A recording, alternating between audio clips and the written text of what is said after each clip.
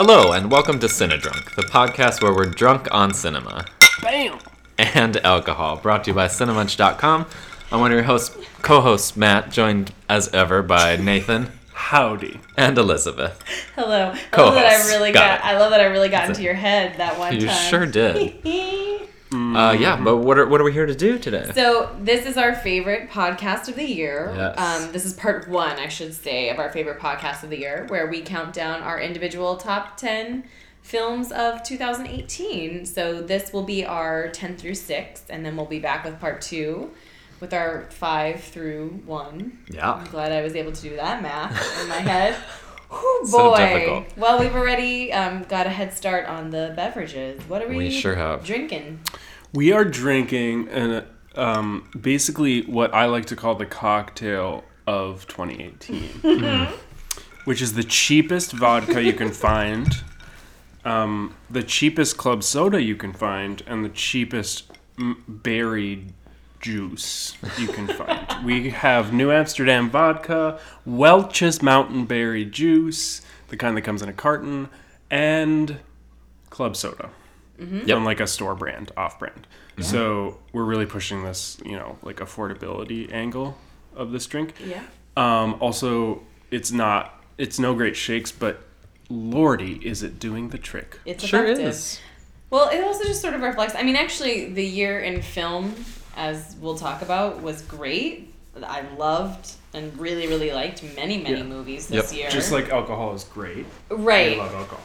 But also this year was like a freaking shit show. And so the drink's a little bit of a shit show. You know what I mean? It's reflective of our national mood. Yes. Amen. Global mood, really. Yeah. I am pumped. I mean, this, again, like you said, it's our favorite. I love ranking. I love lists. I love movies. I love my own opinion. I love your opinion. I love talking about our opinions. And I'm really excited. Awful. Right. Like awful people.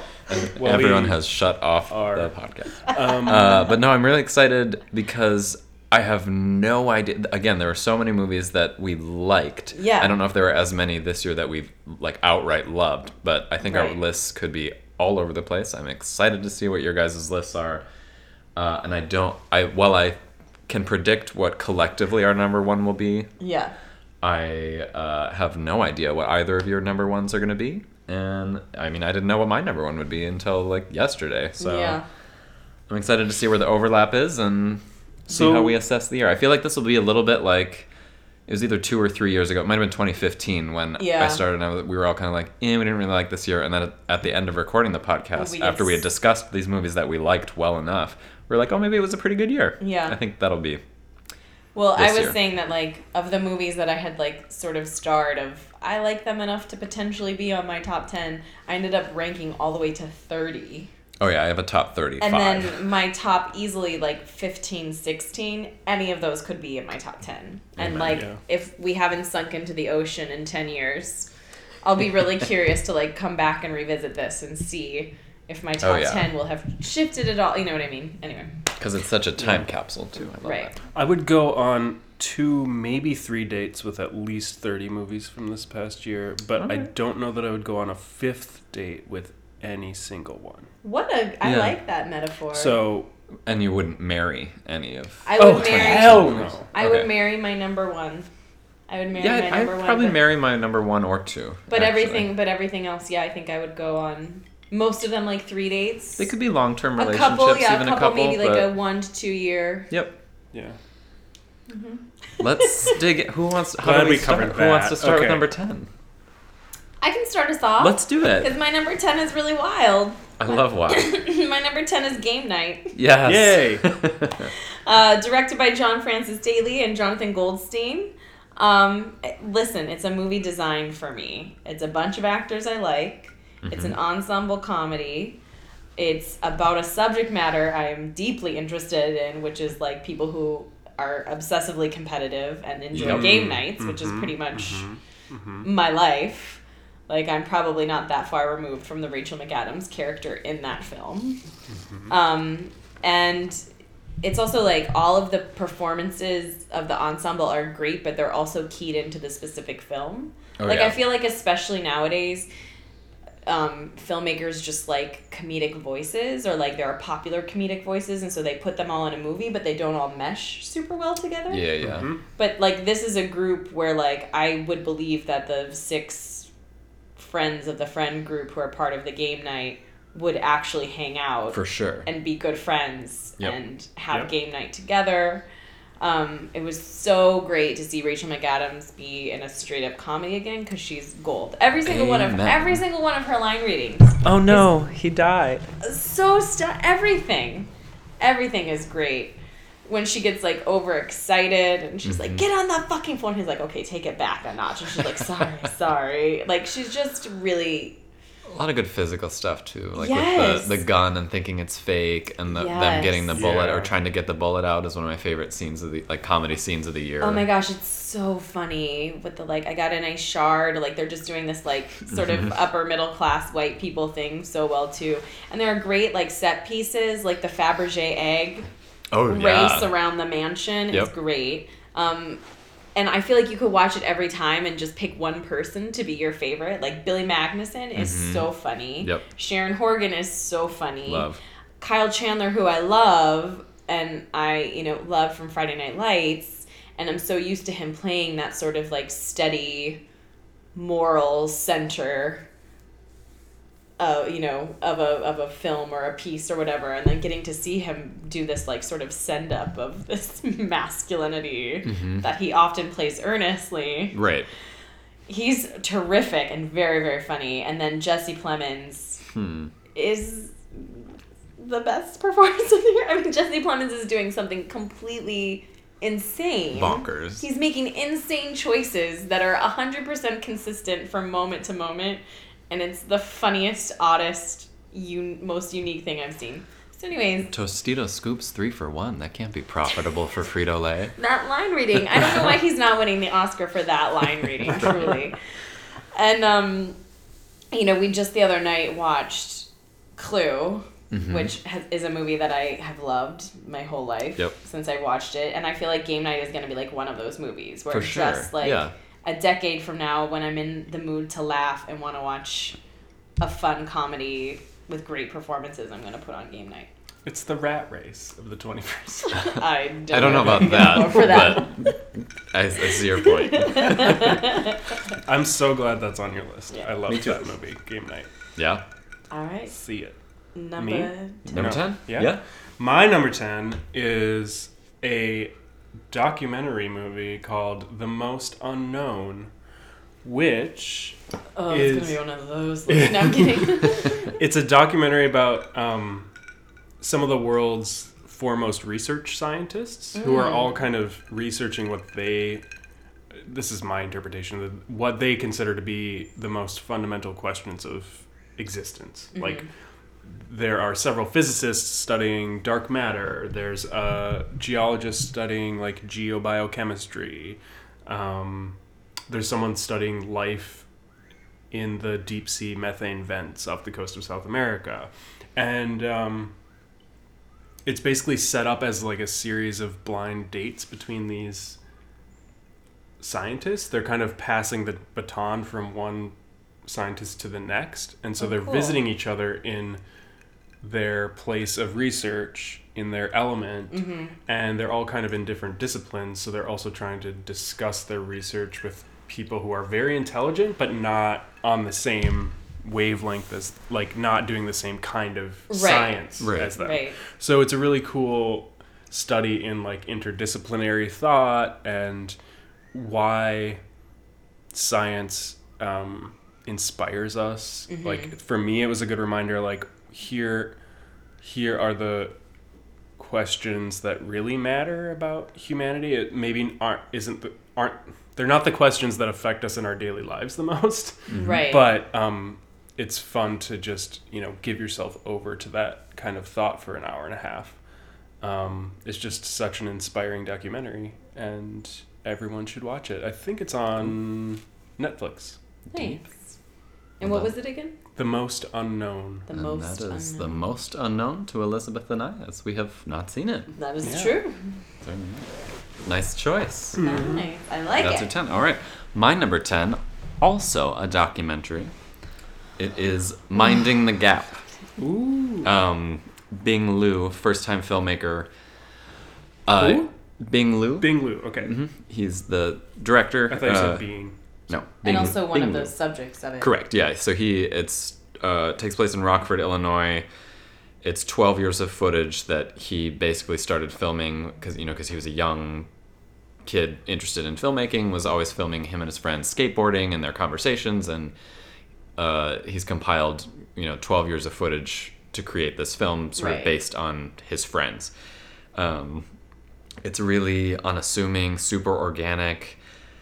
Its ambitions of storytelling end up loftier than you expect. It sort of starts as one tale, and you think you know exactly what kind of movie it's going to be. You can envision all of it. It's kind of just about, okay, these young skaters in rural Illinois dealing with growing up, but then it just really naturally morphs into something a lot more. It's really unexpected. It's unforced. It gives it such a power and this soft gut punch, and it's obviously very deeply personal and therapeutic for Bing Liu as a filmmaker and artist and as a person. What it ends up being, I don't want to say too much about what it ends up being about, because I do feel like it does kind of spoil it, what its themes end up being in the end. It's a lot of documentaries that are super successful lately. Something like, the only one that's coming to mind at the moment is like Wiener, where you're in the right place at the right time. You're already making a film and then, on a subject, but then something crazy happens and it's like, whoa, now this film has more meaning just because we happen to already be telling this story. And that's kind of what this is, but on a much smaller scale. But because it's on this super intimate scale, it says more. It's more resonant.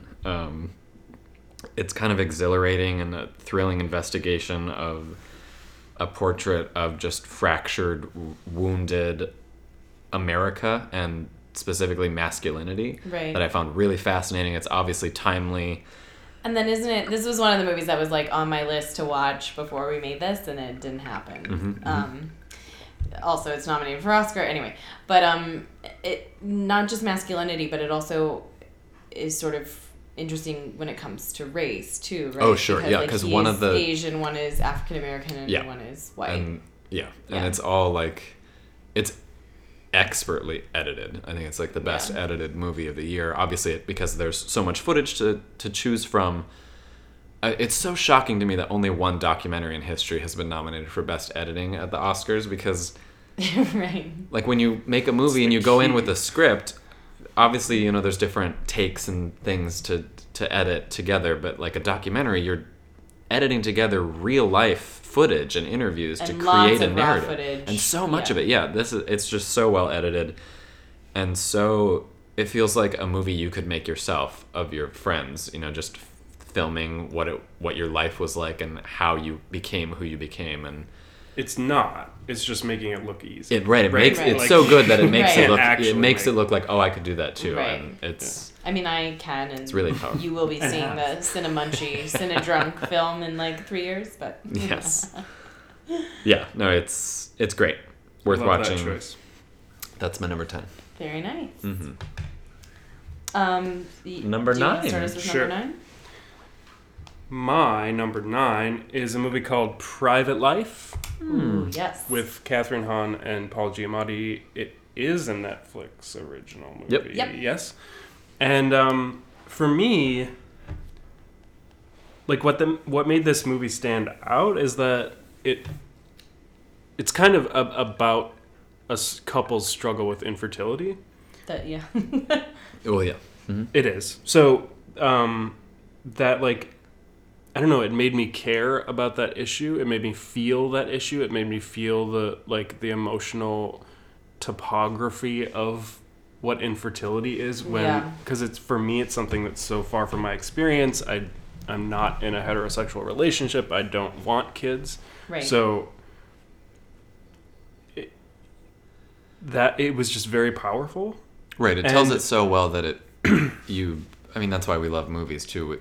You get to put yourself in someone else's shoes and that empathy of what that experience would be like, and I think it does it really well. Yeah. I had this whole idea for you guys that I was going to write, like, since I always talk about, like, the double feature 2-pack DVD case, usually derogatorily, but I was because there were a lot of movies this year that felt like they would be good companion pieces for one another, and I was actually thinking that Private Life and Tully would be really great. Very good. Love it. Yeah.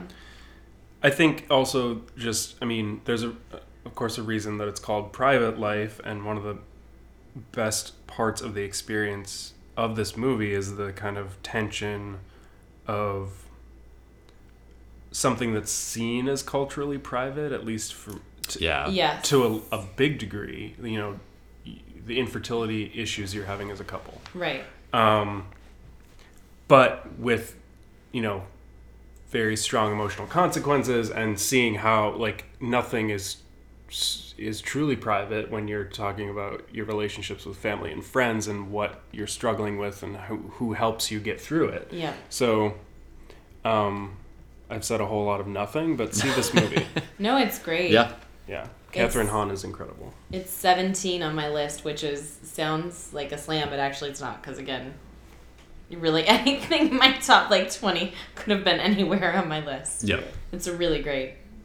And yeah, Catherine Hahn is. Yeah. She might be good at acting, I think, that Catherine Hahn. I think so. And under-rewarded. Why don't you tell us? Great. My numero nueve, my number 9, is The Favorite. Mm-hmm.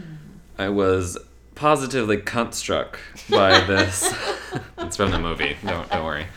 Wickedly delightful, sharp, mischievous, possibly anachronistic at times, witty palace intrigue. Yeah. It's Olivia Colman is Queen Anne whenever the hell she ruled in England, 18th century? Yeah. Sometime.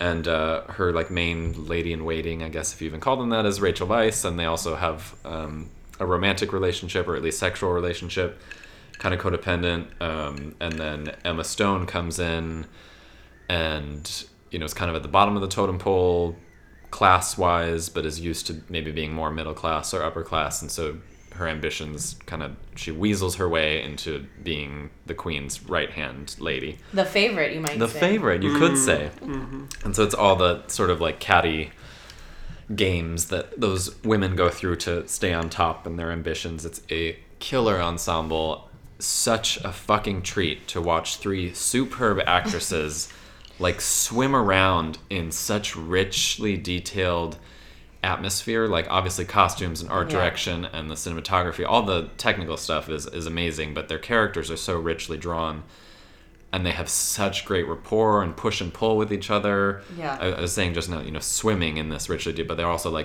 occasionally trying to drown each other in this. It's so great to watch the 3 of them, and that makes it so fucking fun. But then it's also kind of deeper than that and quite a downer.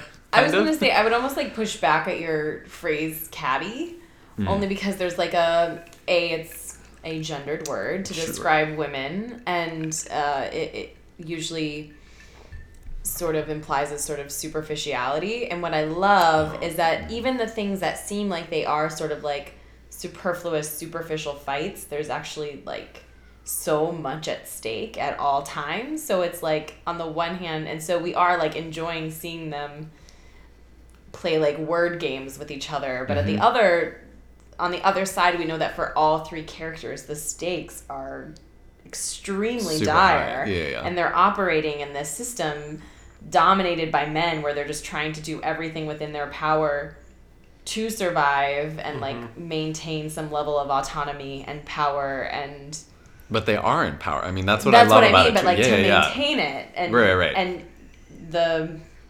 manipulations that they have to use, because as women, that's the power that they that's the. I mean, catty in the most positive, actual cat and mouse type. No, I know you do, but I just mean, Yeah. No, for sure. And so then the film is sort of sad. It is. It's this at the same time kind of morbid morality tale. Yeah. And I think the reason it's not higher is I wasn't as emotionally moved by the end, which I do really like the ending. I know some people are kind of ambiguous on whether or not they like the ending. I did really like it, and I think this is a movie that's going to age really well. Yeah. And it could, over time, I could push it up further. But for right now, it's my number 9. And I had said that it's possibly anachronistic, but I love that dichotomy of like, it's very like 2018, like dark humor. Yes. But obviously it's set in this period, and I love movies like that. Like, there are lots of examples, but... Again, it is a more biting and prescient political satire than Vice ever could have been. Absolutely. Like, it has a lot more to say about... Oh, yeah. Our current political... Humanity and how people interact, especially when they're in power, trying to get or gain or keep power. And I just... Yorgos Lanthimos, he didn't script it. It's co-written by 2 great writers. It's a fantastic original screenplay. One of whom is actually a woman. What? Get out of town. But also, is that allowed? What? A movie that literally stars 3 women and has only supporting male characters actually having their dialogue written by a woman? Oh my god. Insane. But then has such a directorial stamp too. Like Yorgos Lanthimos and his like idiosyncratic touches are definitely all around it, and it's the best duck race, I think. I also think it's the best dance scene. Oh, that's a good dance scene. It's a good dance scene. Yeah.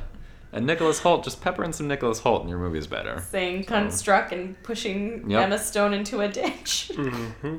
And the best, like, very indifferent hand job of the year on screen. On screen, not in real life. On screen. Yeah. Just to clarify. Yep. That's my number 9, the favorite. Very nice. Nice. My number 9 is a movie that I did not see until very recently. Bad Times at the El Royale. Nice. Ooh. I like this choice. I loved this movie, and it kind of went in theaters unnoticed. Yeah, it wasn't a big hit. Wasn't a big hit. Most of the reviews seemed like middling. I knew some people quite liked it, but it was in the middle. I don't know. I loved it. It's fun. It's fun. It's pulpy. Yep, very. It's like Quentin Tarantino if he wasn't so obsessed with himself. Yeah, up his own ass. And actually had some like interesting thoughts that he wanted to explore, where he wasn't completely convinced of his own rightness. Yep. It's also like almost a little bit Agatha Christie. There's very much so. Some mystery involved in it. We're constantly curious about characters' machinations and motivations. Dynamic performances. Cynthia Erivo singing Motown a cappella is like all I want in a film ever. Mm-hmm. Give me 2 hours of that. The 2 scenes of her doing it, and it's framed so beautifully, which is like there's this secret passage behind where the hotel rooms are where you can spy. It's a 2-way mirror or 1-way mirror. One-way mirror. 2-way. Yeah. Wait. 2-way mirror. 2-way mirror. I was right, and then I questioned myself. I don't know. Yeah. Anyways, it's like a 2-way mirror, so the person can observe what's happening in the rooms, and then there's a switch where you can turn on and off the audio. So not only is it a cappella, but there's like a little distortion in the sound quality because you're like listening through a audio device. Mm-hmm. And there are 2 scenes of her singing a cappella in her hotel room that are like, I was like, I just want this forever. Yep. And I also really appreciate it, and I'd be curious, Nathan, for you to watch it, because he definitely has a lot of ruminations on faith. Mm-hmm. Both the importance faith can play, the transformational power faith can play, both positive and negative. Right. Like the pitfalls of absolute faith, specifically when it comes to like a cult member or a cult leader, I should say, and his members. And then faith contrasted through the Jeff Bridges character and the Cynthia Erivo character and the Lewis Pullman character, who is Bill Pullman's son. Yep. And looks so much like him in certain He's so good. things, and he's so great. It is the first performance I have seen Jeff Bridges do in like forever, where he's like really acting and really trying. He's and real he's good. Very, very good in it. Oh, great. Yeah, I mean, it's an ensemble. It's not a murder mystery, but it has that vibe. It does. Like one setting. It almost feels theatrical. Yes, it's like exactly. When is it set? What era? In the 1960s. 60s? Okay. And so you also have some like interesting stuff with race with Cynthia Erivo's character, and it's just really great, and I really enjoyed the hell out of it. It was pulpy fun with like a little bit more on its mind, and I appreciated the ideas that it was bringing up. Amen. Excellent. It was a fun time. Yeah. Bad times at the El Royale. Yeah. So I guess that is you, Matt. Goes to number 8. My number 8, we are far from The Shallow now, because my number 8 is A Star is Born. Oh, no. Oh, wow. Yep. I'm surprised. I'm incapable of making a top 10 list without A Star is Born. I think it is pretty instantly iconic and absolutely one of the movies of 2018, and I could not disagree more. That is fine. No, Plenty of people disagree. I think it's a super assured debut. It's pretty stunning. It's like capital H Hollywood. Like, I mean, it's not a huge budget, but it's, you know, telling a classic tale that has been told many times, and this is its 4th time. And its first hour is, I mean, hour plus, like hour 15 minutes is stunning. I think it's stunning. I actually agree that I don't know if it was stunning, but I was super on board for the first hour, and I think if it had been able to maintain that, or like just been that, it could have maybe made my list of 30 at least. It didn't even make that for me. Fair enough, but yeah, like all the beginnings and the sparks of possibility in their relationship and the humor and the characters. I love the best friend character and like her coworker friend Anthony Ramos, I think is his name, the actor. You know, Shangela and Willem are 2 of my favorite drag queens. They're great. I think Gaga is really great. I liked her enough the first time, but the second time I saw it, I was like, okay, no, I do think this is legit an actually really great acting performance and not just like directed well, which it is directed well too. But I mean, it's kind of all about Bradley Cooper. I was going to say, I actually think that Lady Gaga is a little bit, I mean, I should be positive, so I don't mean to be... No, go ahead. But like, I actually think that Lady Gaga, in some ways, is just let down by the fact that the film is actually not that interested in her. Especially in the second half, yes. Right. Yep. And so you're limited as a performer when the film is not interested in your interiority. Right, when the director is the lead male actor who has so internalized as an actor who that role is that then directing the film reflects that. Right. Kind of to a detriment to her character and the film as a whole. But it's still, what it gets right, I think, is so right, and it has some of the highest highs of any movies in 2018. Again, I love that first hour leading up to the first Shallow performance is like chills, goosebump inducing, and that's not even my favorite song on the in the movie. But the soundtrack in general, fucking love. It's aces. Again, it's all about Cooper. I think he gives the best lead actor performance of the year. He has such great chemistry with everyone in the movie, and so that elevates all those other performances. What? He does. No, I'm laughing at the face that your husband is making. I'm just making faces. And it's I'm hard. really it's glad like, it's on your list. The degree of difficulty. I movie. actually think that he's genuinely terrific in it. Yeah, and I think the degree of difficulty in tackling this is pretty high. Like, I mean, it's basically a musical. He sings and plays guitar very convincingly. Yeah. Like, I mean, he's not the greatest singer, but he has a pretty good voice. He has a good enough voice that I believe every second of him on screen as this grizzled, famous recording artist. I also think that it is one of the most... It's actually fun, because I think parts of the film really, really work, and I almost wish that they didn't go into the version of her being a pop star and what he seems to think about pop music, which... Right, because it muddles everything. And it also is misogynistic, and I think that we should just be clear that there are some things about this film that dip into the well of misogyny that is built into the story of A Star is Born. Very fair. Which he actually backpedals some, like in previous iterations. The misogyny I haven't seen any other ones. So. The misogyny is much more on display than interesting. In this, but it's almost too bad from my point of view that it isn't just a story about addiction. Right. Because it is one of the most honest and uncompromising and also unticky depictions of addiction that is coming from, from the soul of a person rather than the theatrics of... For sure. I'm an actor and I want to play drunk and out of control. He doesn't really do that. Even his one scene where he's the most drunk, the Grammys thing. Yep. It's uncomfortable because it feels real. I don't feel like I'm watching an actor be... Oh no, it's tough. I think he is genuinely very, very good in it. And I think, I'm glad you brought, because that was my next point, just about his performance in general, just the addict thing, which I think the movie kind of digs into a lot because that's what he was focused on. Yeah. But just just in his eyes, you can see when that character is sober and when they've had one drink and when they've had 10 drinks. Yeah. Like, and it's like, I don't know how you do that as an actor unless he was just actually drunk, but it's, and I know it's probably nothing changes in his eyes, but I see it, I believe it, and it's pretty subtle. Yeah. And the fact that he's not like actually going to win any major awards for this, and Rami Malek or Christian Bale are going to win everything is fucking crazy to me. But that's my number 8. Awesome. Not a perfect movie, but had to be in my top 10. It's also a very you movie. I mean, I think that's the thing when we talk about this list. Like, yes. And we even said, you know, we were sort of talking about it before we started recording, that, you know, this has been a challenging year for all of us in our own different ways. Mm-hmm. So, like, our personal choices this year are also, like, reflective of the place that we're in. Like, there's a reason that Game Night and Bad Times have so far been on my list, which are both sort of lighter movies. Yep. That's true. And it's because that's a place that I have been in and what I have been craving this year, you know. Amen. That's my number 8. Nice. Star is Born.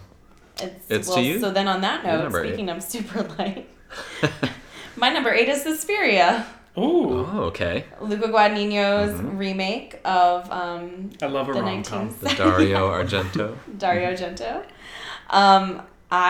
This movie just like really burrowed into my brain, and I couldn't stop thinking about it. Both the power of its imagery and set pieces, and a tone and patience that he had in the film that I don't think would be. It's not like most horror remakes, right? Like, he had a point of view, and for me, it was like about the collective historical trauma and how it impacts everybody, and then how it shapes the collective psyche and how destructive that can be. And then within that, women's role within this like collective historical trauma, which often women are not central part of. Like, they experience it, but they have very little control in the sort of destiny of it. They're often sort of along for the ride. And so women then coming into their power within that trauma as a response to that trauma, and how that power can be both awesome and destructive.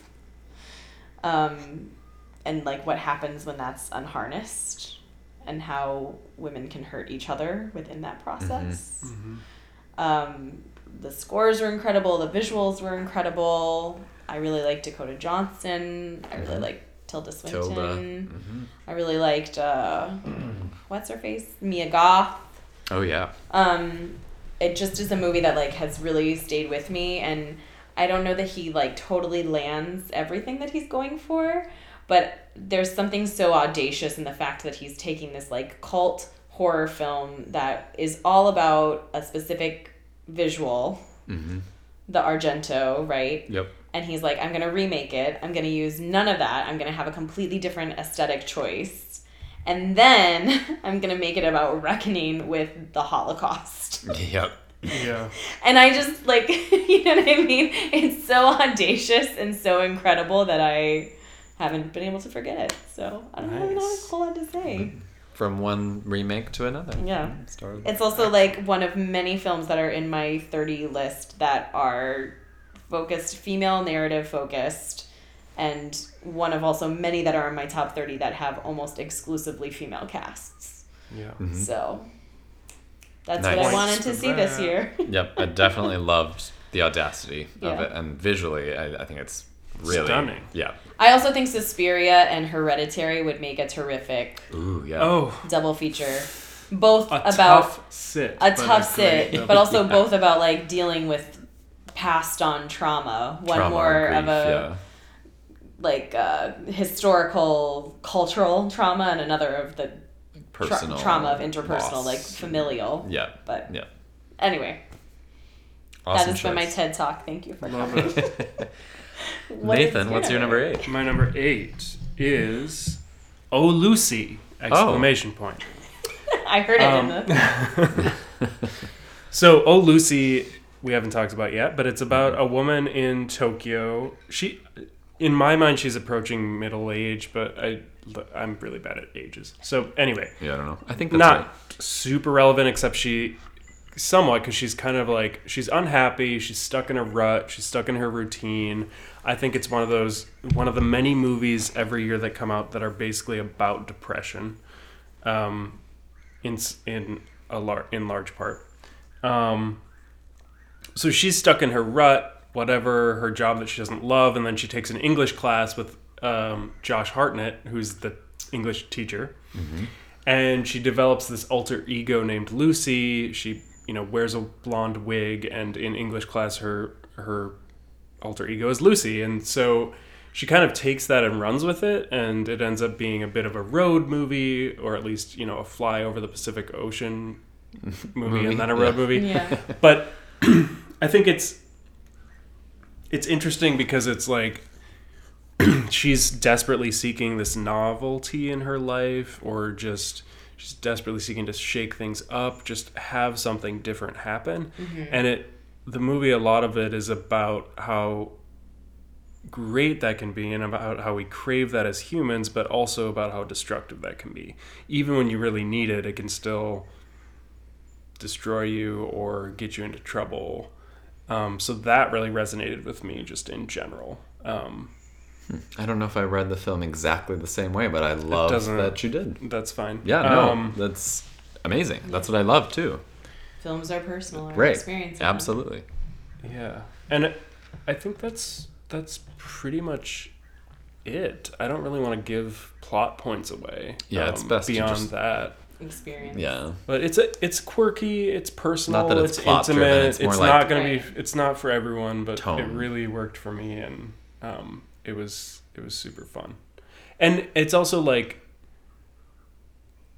there's lots of comedy, but it's essentially a drama, which is something I respond to. Mm-hmm. A dramedy like that's melancholy really like humor. Melancholy humor, yeah. Yeah. For sure. I feel like we all if we were making Venn diagrams of places we overlap in film taste, I feel like melancholy comedic films about middle-aged women discovering themselves. Yeah. Ding ding ding. It's really just I have not seen That's O a Lucy. sweet spot. I have not seen O Lucy, but it is, I believe, streaming on Hulu, so check it out if you haven't seen it. Very nice. Nice. Good choice. Mm-hmm. All right, so to our it's number to me with 7. number 7. Lucky 7. Ooh, this is where my list gets fun. Uh-oh. Number 7 is Mission Impossible Fallout, yes. baby. Nice. It is so much fucking fun. Yep. It's exhilarating.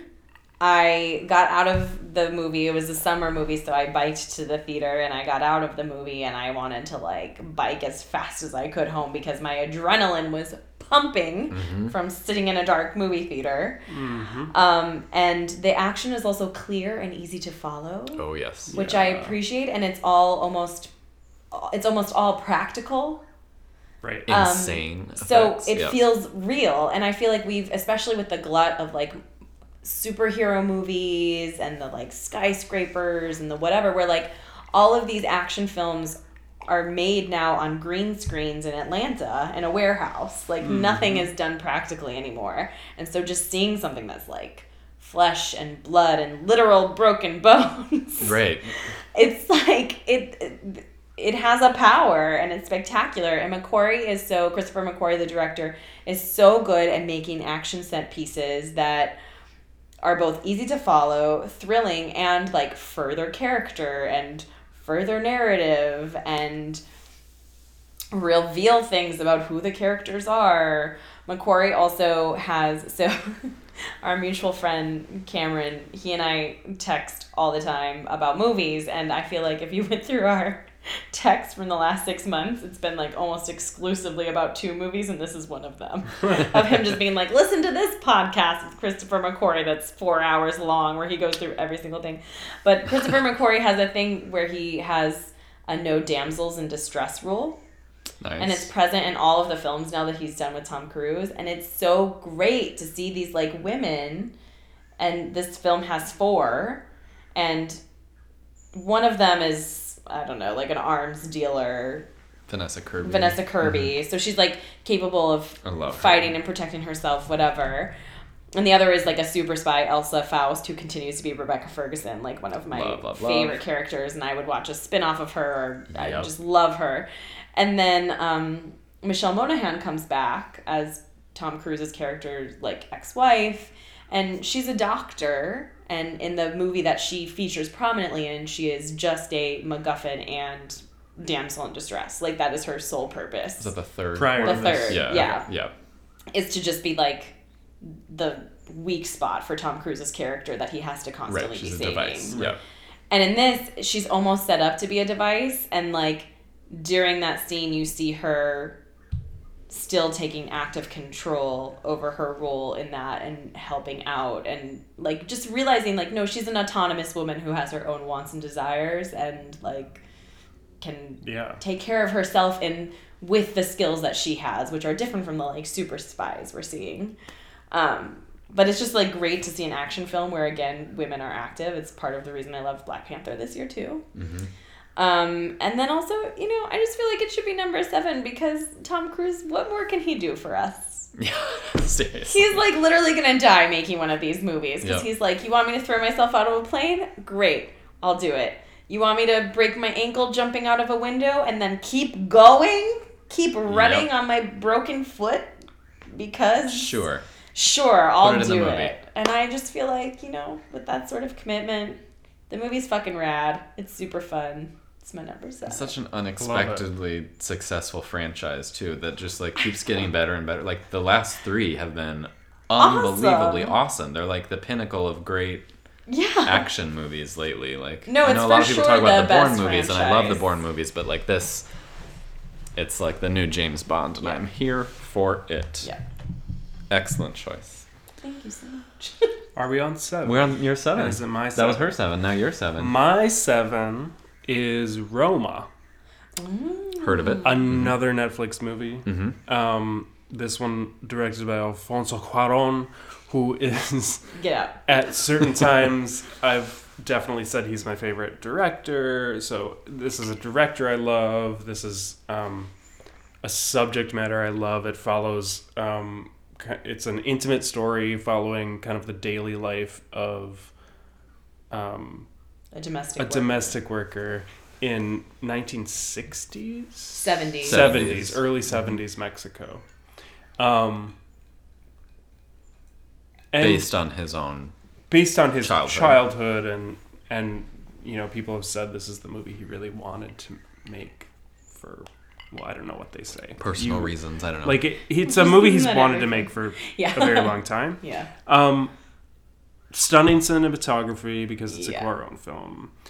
Intimate yet rich storytelling. Mm-hmm. Like, richly drawn characters and characters who we don't see often as protagonists in film. Mm-hmm. It's also, like, a good reminder of, like, the maxim, no ideas but in things. Like, you can't, like, just if you're writing fiction, for example, like, just write about shit that's happening and about real things. Don't, like, it's like, don't show don't tell. Like, you get at these ideas about humanity and about life by focusing on concrete things that are happening, not by focusing on abstract ideas in the storytelling, I mean. Yeah. And so, you know, you see her washing the floor, and you see them going to the beach, and you see, you know, just a lot of just action. And small action, not action like an action film, but like things are happening in small ways. Mundane things are happening, and it's another movie where the editing is stunning. Like, when you think about all the directions this movie could have gone in. Yeah. It's wonderful. It's like, it's a movie I wanted to be higher on the list. I guess, because it's like up my alley. Because you like appreciate it, but don't necessarily love it. Yeah. Personally. But like, everyone should see it. Yeah. And if it does win Best Picture, I think it's a fabulous Best Picture. Yeah, I hope so. Yeah. So. I love that because it's such a personal movie for Alfonso Cuarón as the filmmaker, you could easily have a version of that movie that centers on one of the little kids, one of the boys that's like him. And like, you see the Yalitza Aparicio character like in the background and like sure it's maybe profound, but it's centered on this. Especially a lot of foreign films do that, and that's like an easy way to get American audiences on board with your film is either like war or children experiencing them. Like then you can experience the world through their innocent eyes. Right. But this is like nope. The lead is this domestic worker, and it is going to center on her. And also not in a patronizing way. Not like, at all. Not which it could be. Not in a the help type of way. Right. You know. Yeah. Like if you had told me that it was written by a woman or someone from that experience, I would believe it. Yep. Like he obviously feels authentic. Yeah. Yeah. He obviously cared deeply about the humanity of the woman he was portraying. Right. And not necessarily what he meant to her. Yeah. And then gave his usual like epic scope and scale for this really intimate story. I mean, there are a couple of like breathtaking. Oh, it's another example. The last movie that made me feel like this was Mad Max, actually. Fury Road, which is like, this is why film exists as an artistic medium. Yeah. To make shit like this that is just like you can only do with film. The like expansive scene of a family banding together to put out a fire on their property. Love that. Like love just that scene. Just the. And then the guy the comes poetry and starts of that singing. is worth it alone. It's artistically risky. Yeah. So. Well, I'll share. It didn't make my top 10. It's number 18, but again, it could have been in my top 10. Yeah. And I think part of it is I literally just watched it too, so I haven't had a lot of time to like process let it sink in. But it's a stunning film, and even though it's right now 18 on my list, I would be thrilled if it won Best Picture. It's a complete achievement. Yep. Yeah. Okay. And I was, for most of it, I was like, all right, I'm feeling a little bit emotionally removed from it though. And then that scene on the beach happened, and a large part of it is Yalitzia's performance. Yeah. Like, oh, she's so good. And that whole scene is one fucking take. I know, and it was just, it was interesting because I really was like, I was already like making the review in my head, right, where I was like, it's stunning and beautiful, but I was a little bit kind of like when we saw Cold War, we said we admire it more than we liked it. Yep. And so I was almost like already there, and then that scene happened, and I was like, and then started sobbing. Or the birth scene that really gets. Well, that it was like it had been like the build up, like it started. Oh, sure. It started in the birth scene, and then it just happened so quickly that she's back at the house, and then they're going to the beach. Yeah, it's. You know what I mean? Like I think that final chunk was especially because it starts quite slow, and the way it builds so naturally. And the birth scene goes so fast that I think that like cathartic emotional moment I was waiting for doesn't happen for me in that scene until the beach scene. because it's almost so clinical in a way that's like actually very effective. It's clinical and fast and another one take and feels true. Another one take, and then. So then, anyways, when that beach scene came, I was, like, very emotionally moved. I mean, now talking about it, I'm like, why isn't it number 18 and not higher? But it's great. Yeah. It's an excellent choice. Agreed. Well, now to me, my number 7, well, Elizabeth, yours was all about, like, adrenaline. My number 7, another documentary on my list, and one that I just saw yesterday, so it's a little too recency bias, is Free Solo. Yeah, buddy. Wow. The film by Elizabeth Chai Wasser-Helly and her hubby, co-filmmaker Jimmy Chin, who is a climber. It's about Alex Honnold, who's a professional climber, climbs mountains and walls and does it best solo, like without ropes, which is fucking insane. Yep. It's all about his like leading up to and then ultimately climbing El Capitan in Yosemite, which is this giant like 2,000 plus foot like wall. Yeah. Is that the icon of Yosemite? Like that rock vein? Yeah. Okay. Yeah, it's gigantic and scary. It is just fucking gripping, white knuckle, intense. Yep. Just a jaw dropper. It is appropriately like epic and lofty as like a film, and like obviously it's really visually cool to like film like a IMAX documentary like at a science museum, like someone climbing and like the nature of it all. But it's also distinctly small and human and grounded and really... It's really a psychological profile of him. Yeah, it's super rooted very in fascinating empathy, and it shows us enough to understand the biggest question of like, why the fuck would someone do this? Because just no, hell no. You are risking death every time you do that. Why? So it shows you, it's a great film, just the nuts and bolts of it, just showing you the mechanics of how he climbs it and like the minutia of like the different grips and like the chalk and like how you actually free climb or free solo or whatever the actual terminology is, woven with enough of the who and like his relationships, and it so naturally weaves all of the people that are around him in his life, like this semi-new budding relationship with his girlfriend, and then them getting a house, and like his fellow climbers who understand and respect and appreciate what he's doing and what he's hoping to accomplish, but are also like worried as fuck for him. And like Jimmy Chin, one of the co-directors, is a climber, and you see him in it sometimes, so then it's like this pretty organic like concern of, okay, I'm filming this movie, and like they're very not meta, but like the movie is aware that it is filming this movie that I am watching. Yeah, it's interesting, and, like, when they how much does that get in the way? And it's also interesting that they actually like on camera discuss the like sort of ethical moral quandary that they are in of like, is it moral to make this film when we know we could film him his dying? Death. Like it's crazy. I love it's also great just that like, so Jimmy Chin is a climber, but then all of the cinematographers, like all of the cameramen are also climbers. Yeah. So just like the footage is fucking stunning because they're on the rock face with him. And the most respectful of how to like film everything, but also stay out of his way.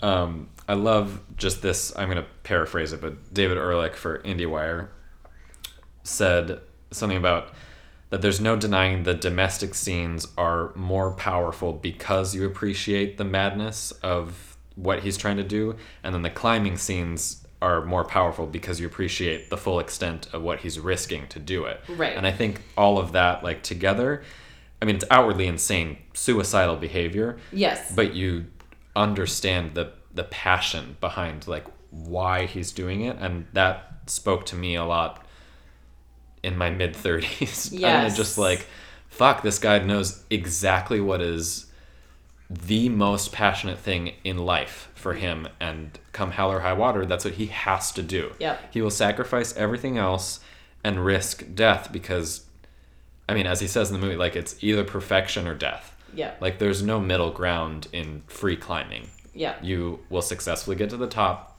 or you will have the smallest mistake and there's no safety net. You will die. Yeah. It's insane. But like climbing, it has just, the movie generally has a great build and an incredible balance between the actual adrenaline junkie and the human. And then the human. Yeah. Yeah, like personal. Yeah. That is my number 16.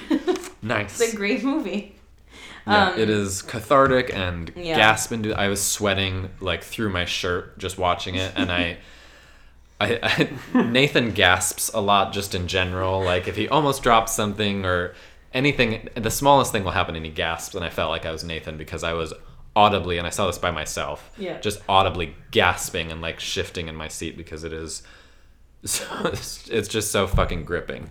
I have a hard time, and it's weird now that I've already had 2 documentaries in my list. I have a hard time like judging documentaries next to narrative features because they're just so different. It's apples to oranges comparisons. But this reminded me a lot of Grizzly Man, which is I think one of the best documentaries I've ever seen. Yeah. Which is similarly about like a guy who has a passion that is just kind of so focused and suicidal in like how much he loves living with fucking bears that of course he died. But this obviously, because it was really like, he's successful. He climbs El Capitan. He's still alive for now. Right. So, you know, different outcomes, but it reminded me of that, and it had the same kind of impact. Again, I just literally saw this yesterday, but in thinking about what else was going to be on my list, I was like, no, you know what? That actually, I think it just objectively was a really good film. It went from being like, maybe it'll make my list at 10 or 9 to, no, it's actually going to be higher. It's my number 7. Yeah. You know, actually, speaking of my wanting to do your DVD 2-pack list for you, the first idea I had of it was that I think Free Solo would be an incredible double feature with First Man. Ooh, sure. Because they are really both about the psychology of these men who their ambitions are so lofty and incredible, and we celebrate them, and they're pushing the boundaries of what we are physically able to do. Like right on the edge of what humans are capable of. Yeah. Right, yeah. But it's also like vaguely suicidal, and what is that? Right, like humans shouldn't be doing that. But yeah, I just think that those two movies, because we saw them very close together, and I was like, like these two movies would be an amazing double feature. And I also really would love to watch the footage of Alex Honnold actually doing the free climb with the Justin Hurwitz landing track. Music from First Man. From First Man playing over it. So anyway. Interesting. Would watch. Yeah, that's my number 7. Nice. We are down to our number 6. Yeah, starting with Nathan. Okay, here we go. My number 6 is Crazy Rich Asians. Yes! Crazy. And the main reason, well, not the main reason. So first of all, this is the first romantic comedy I've loved in at least 10 years, maybe 20. Yeah. Damn. Just in general. So like that's why it's on here, because it was so much fun, and the stakes were always clear. I think everyone's familiar enough with Crazy Rich Asians. I don't have to give a synopsis. Yep. The stakes are clear. The script is tight. It's fun throughout. Yes. It's a movie that feels like a free vacation. I did watch it on a plane, which probably honestly helped. The first time that has helped me enjoy a movie. And it has some of the same, minorly problematic stuff that rom-coms have, like, misogynist tendencies that are probably more just a reflection of what women deal with in the world. Right. And, a gay character that's kind of whatever, not super nuanced. Right. But it didn't bother me too much, because it's like, it was deliberately following the mold to some extent. Right. Oh, for sure. While big being like Hollywood. One of the best examples of that mold, and with Asian characters or like Asian actual, people, actors playing. Yeah, Emma Stone, playing Scarlett Asian Johansson. people. Yeah. So it was all just very refreshing, very fun, and I loved every minute of it. And I think, like many people, I would imagine I really want to play Mahjong. Like, get into it.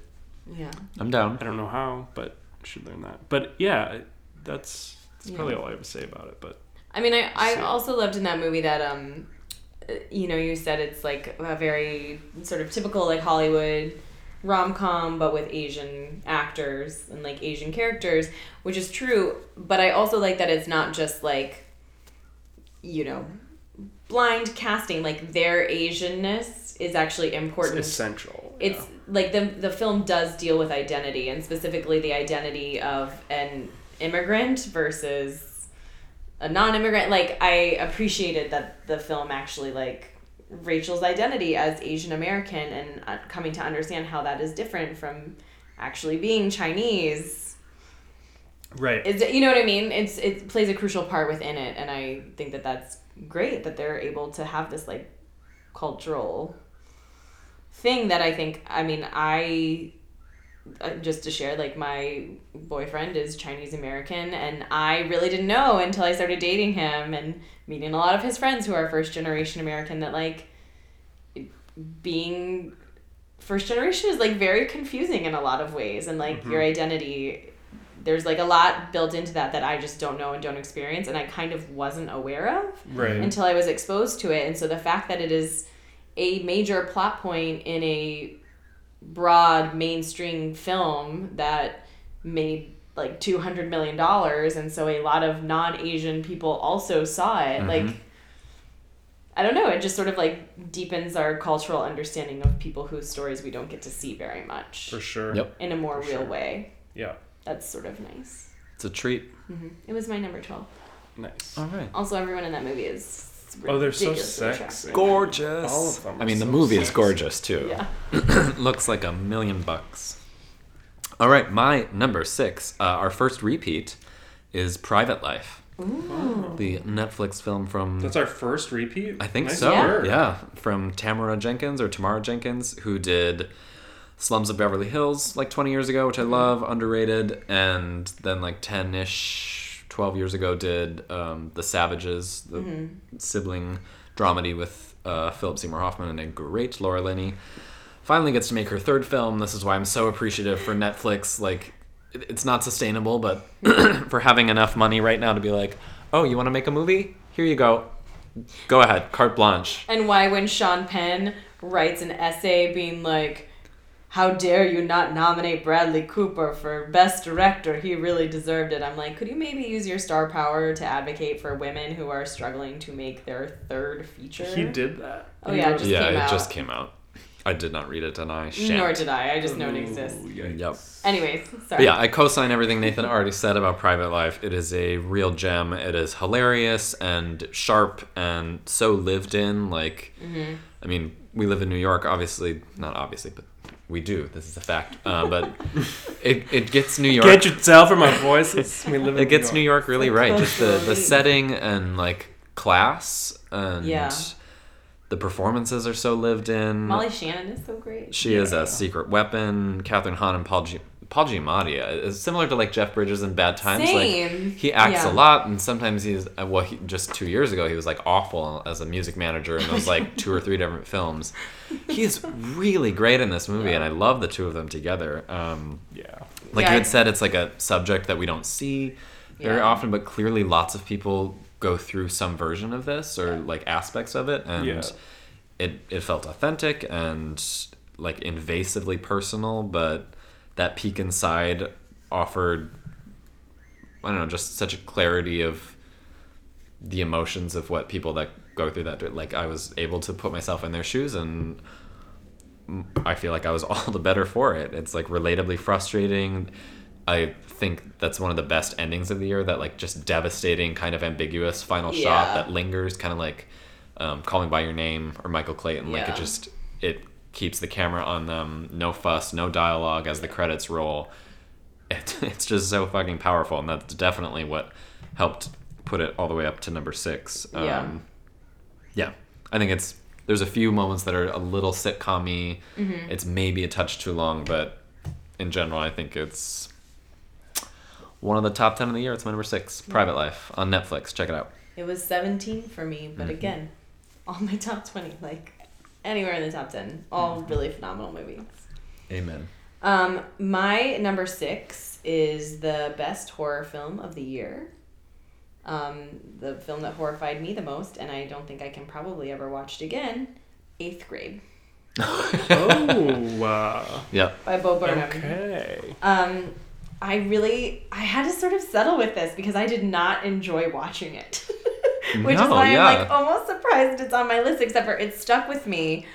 But I didn't enjoy watching it because all of her embarrassment and vulnerability and awkwardness is like, and because of the fact that they cast an actress who is actually 13 or 14 and like looks like a regular kid, not a movie star kid, like, and I say that in the nicest, like, really the best way, because I think that, you know, Elsie is incredible in this film. Like, there was things that reminded me of my childhood, or like even now, her panic going into a pool party. It's one of the best distillations of both that middle school fear and also a fear that I still have sometimes going to large social gatherings. Yeah, just anxiety in general. In general. Her grappling with not liking herself and what she wants to be and who she wants to be and trying to figure that out. You know, and I think one of the reasons the film is so successful is that it's both like very specific about the current time with its use of like social media and all of that, which is like not what we had growing up. Right. But because it's so specific, it ends up being so incredibly universal that I think anybody watching, I think a middle schooler or high schooler watching this movie now would completely identify, but I also think people our age were watching it completely identifying it. And I think that when, you know, 20 years from now, people who are in middle school watch it and the technology has evolved and whatever, like they're still gonna but then it's also like a perfect time capsule for youth and culture at this very exact moment, without being like time-stamped, and now we're gonna put in a reference to Twitter and this and that. Like like it's in there, but it's just loosely in there. Right. It's just within the the organism of like what the setting is, like the world building and what almost. those characters would actually deal with and how they would speak. Yeah.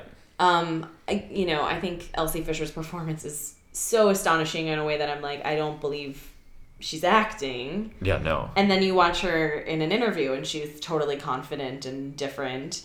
And then you hear that in the script, Bo Burnham literally wrote every every inflection. Every inflection was in the script that she was performing, which seems like something she's doing in the moment. And then it all sort of culminates in the scene that I have not been able to shake, which is that scene around the fire pit with her dad. Yeah. That is just like, I'm like tearing up thinking about it right now. It's both profound, and the reason it's profound is because his answer is not great. Like, I mean, it's great, but in a very like, this is off the top of my head, and I'm a dad, and I also don't know how to talk to my daughter, but I want her to know that I love her way. Like, it's not a speechified, scripted, prepackaged scene. Like, there's something so incredibly authentic and off the cuff about it feels scene. Natural, and there's a honest. Great. I think it was that Vulture that was talking to Bo Burnham about that scene. Yeah, and just that, he could have sat down and like really combed through it and edited it to be like, these are the exact words that are perfect for this, but that character, it's so much more important the way it's delivered. Like her question, now I'm gonna start fucking tearing up, is do I make you sad?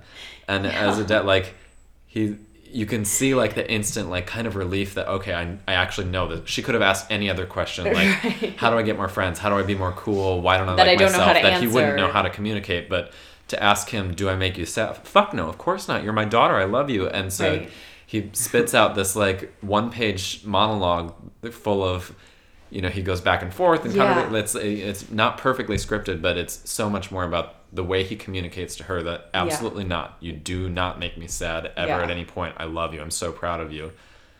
And that he just kept that in as he had first written it is part of what makes the movie so great and authentic. Yeah. I mean, I'm literally, for our listeners, I'm watching Matt describe that scene and I have tears in my eyes. That scene is just so affecting. Incredible. But the whole movie's great, and I still can't believe like sort of that and like the Alfonso Cuarón, right, which is like, there's a lot of talk about who should tell what stories, especially when you're telling the story of a group, and often a marginalized group that is not one of your own. And Bo Burnham is a straight white guy, but he clearly took the care to actually like research and have profound interest in young girls' psyches and what they go through. And it's, you know what I mean? It doesn't... In this current generation, like, I don't watch it feeling like this is a man's interpretation of a young girl's experience. It feels like a young girl's experience. And it meant something to him to make that be honest and respectful and truthful. Yeah. Much in the way that, like, Alfonso Cuarón with, his domestic worker. Anyways. And to show their humanity first and foremost. Yeah. Yep. Really great. Yeah. And having said that, I mean, I think I would maybe watch the fire pit scene again, although then I would, like, cry hysterically. But I don't know if I could watch the movie again. Because I was really... Too intense. It was really, like, traumatic for me. Mm-hmm. Yeah. I experienced a lot of feelings that I never want to experience again. That I went through in my puberty, so... I feel like that just means he got it right. Yeah. Yeah. Or they did. All the collaborators. Yes. All right, do we have one more... Number 6, or was I the last? You were the last. That's our 10 through 6. Amazing. Stay tuned. We'll have a part 2 with our top 5 favorite fucking films of 2018. Crazy Town. Yay, bye.